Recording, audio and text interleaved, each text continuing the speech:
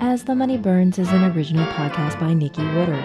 Based on historical research, this is a deep exploration into what happened to a set of actual heirs and heiresses to some of America's most famous fortunes when the Great Depression hits. Each episode has 3 primary sections. Section 1 is a narrative story. Section 2 goes deeper into the historical facts. Section 3 focuses on contemporary, emotional, and personal connections. Story recap.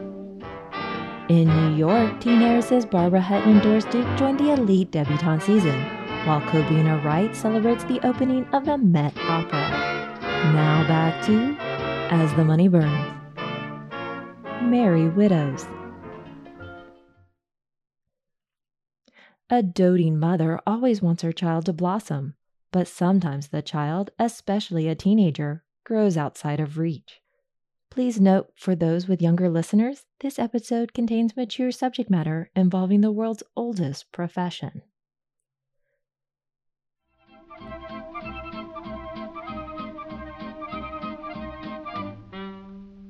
Section 1, Story.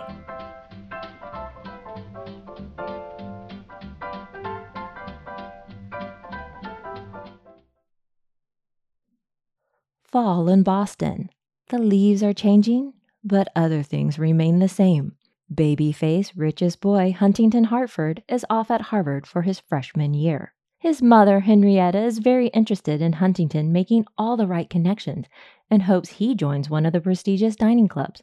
Porcellian, a top choice. Only Huntington despises all things that remind him of his days back at St. Paul's, where his glorious academic and athletic senior year ended in a cheating scandal. A few of his classmates matriculate with him. Therefore, the black mark of cheater follows him into university.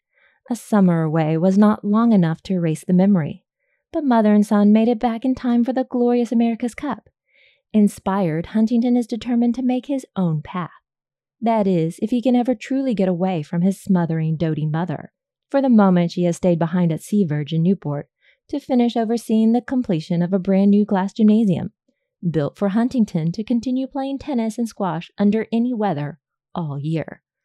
The breather is much needed by the young heir, only the proximity still means regular visits from Henrietta, who has returned to Boston this very weekend. Fortunately, Huntington has a space in the dormitories, once again to encourage socialization. His roommate is Ned Rollins, another St. Paul's classmate and one of the few unoffended by the prior scandal.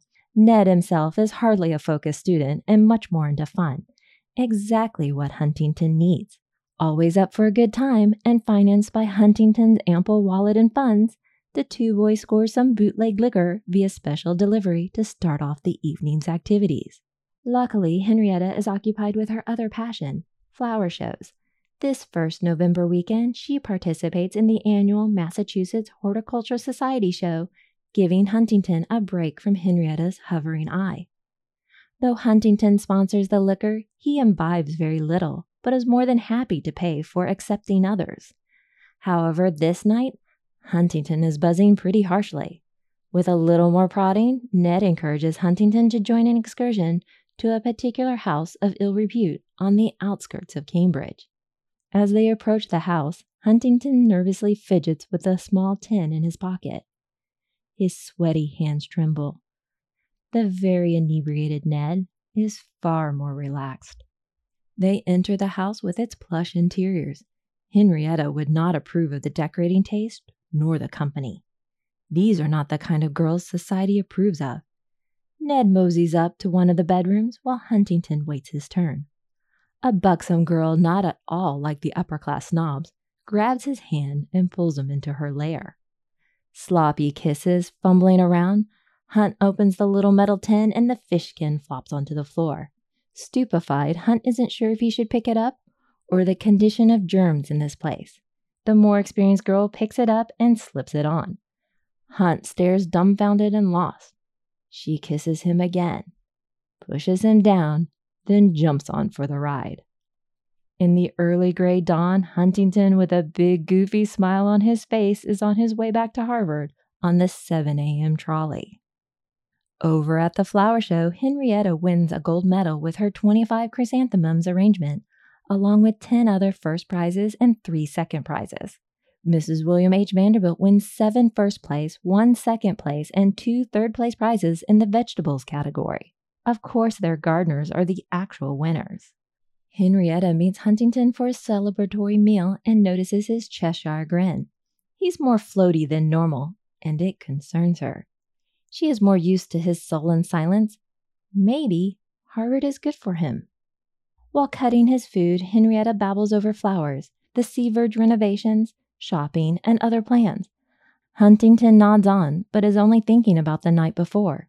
Something inside of him awakened and ready to roar, when his thoughts suddenly shift. What if he catches something? What are the symptoms of syphilis? What if that girl becomes pregnant and tracks him down? Over the next few weeks, he fears every little symptom and unexpected ring or letter. His change in demeanor reassures Henrietta, as she has been saying how much she misses seeing him too. Such a good, concerned, and loving son. She has to make sure he remains unsullied by the harsh world. Delightfully, Henrietta exclaims, "I found the most charming apartment at Copley Plaza and am enrolling in an economic class for the winter session. It will be wonderful. We can study together." Real terror strikes deep into Huntington's heart.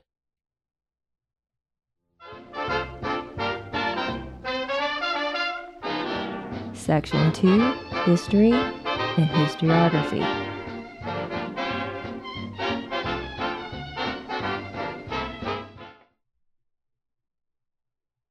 When stories typically cover this period, it is always from very few particular angles that, while fun and fascinating, do not fully explore the era. The predominant tales cover Prohibition, gangsters, and the Great Depression, mostly through the poor's or middle-class existence, and only a few of the top financial losses. The banking and financial history is relatively nameless to the average person. I'm sure heavy business and financial historians, advisors, and enthusiasts can recognize the names, but the names seem to be more the specialists who give us the theory and explanations, not the participants.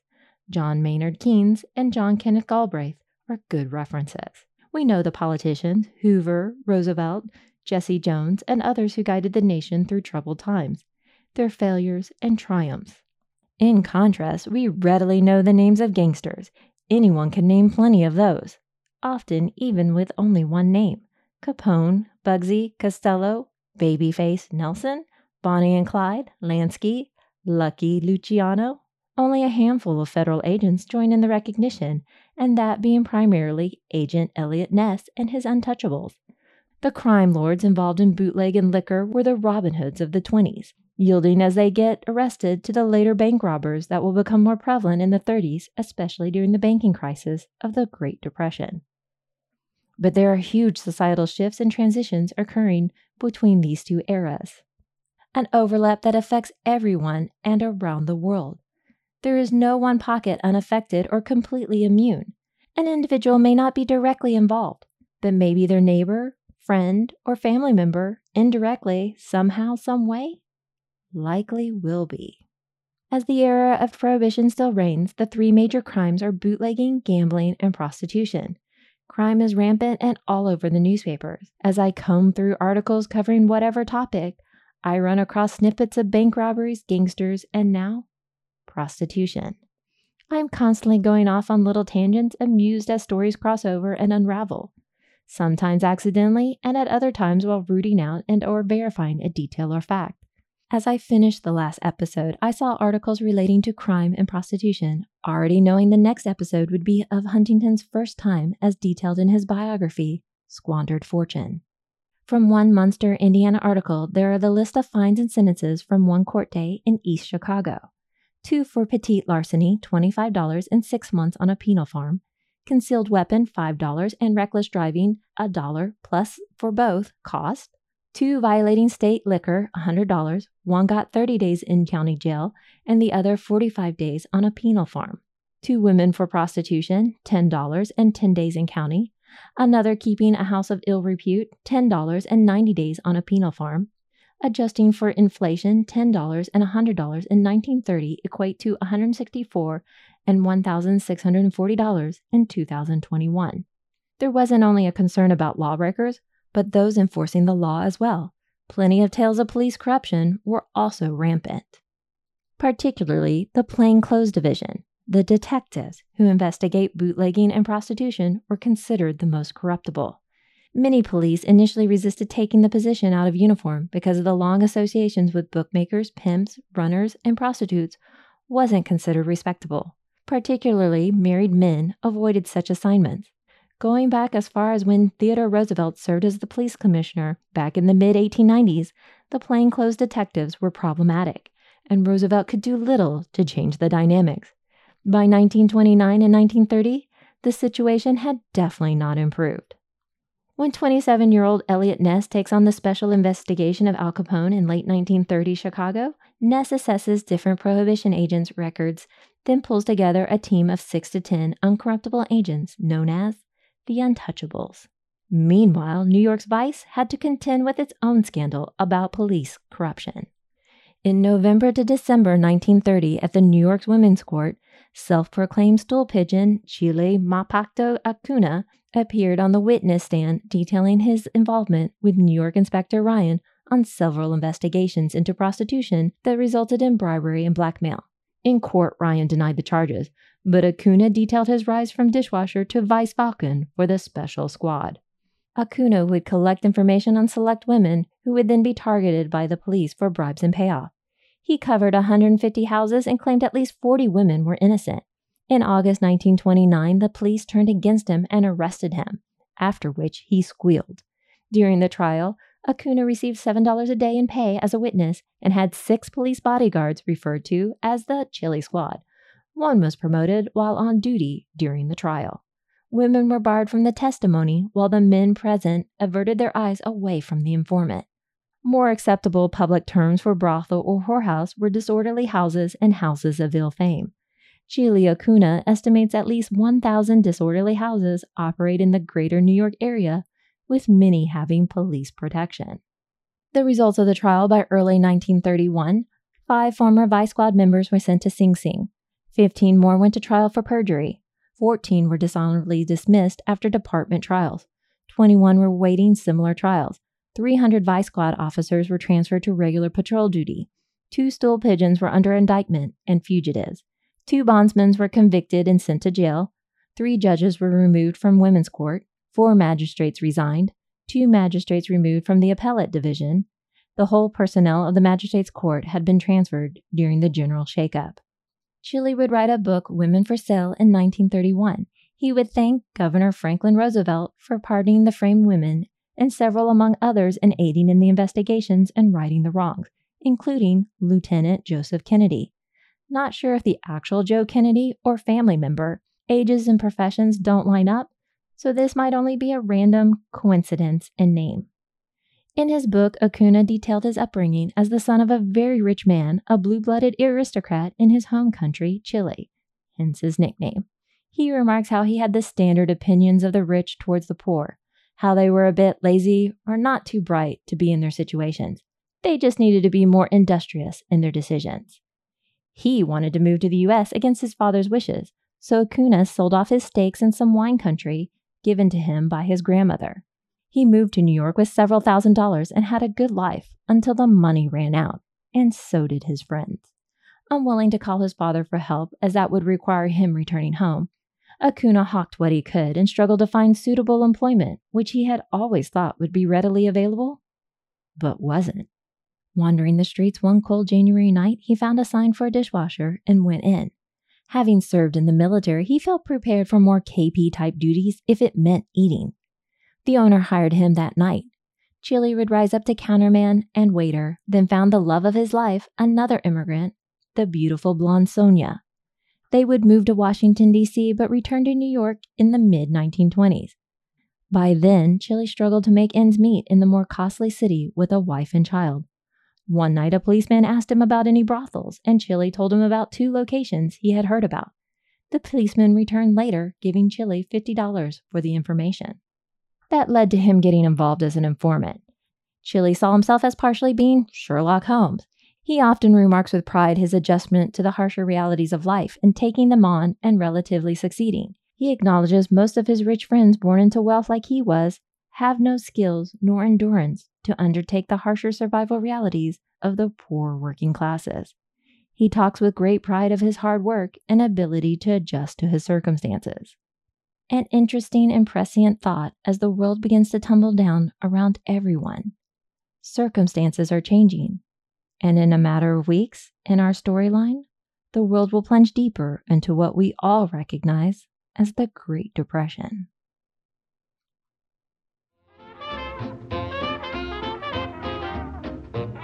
Section 3, Contemporary and Personal Relevance.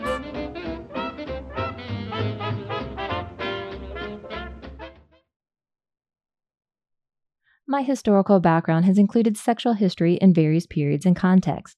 Most prominently, my master's thesis from the University of Chicago focused on an international historical survey of virginity.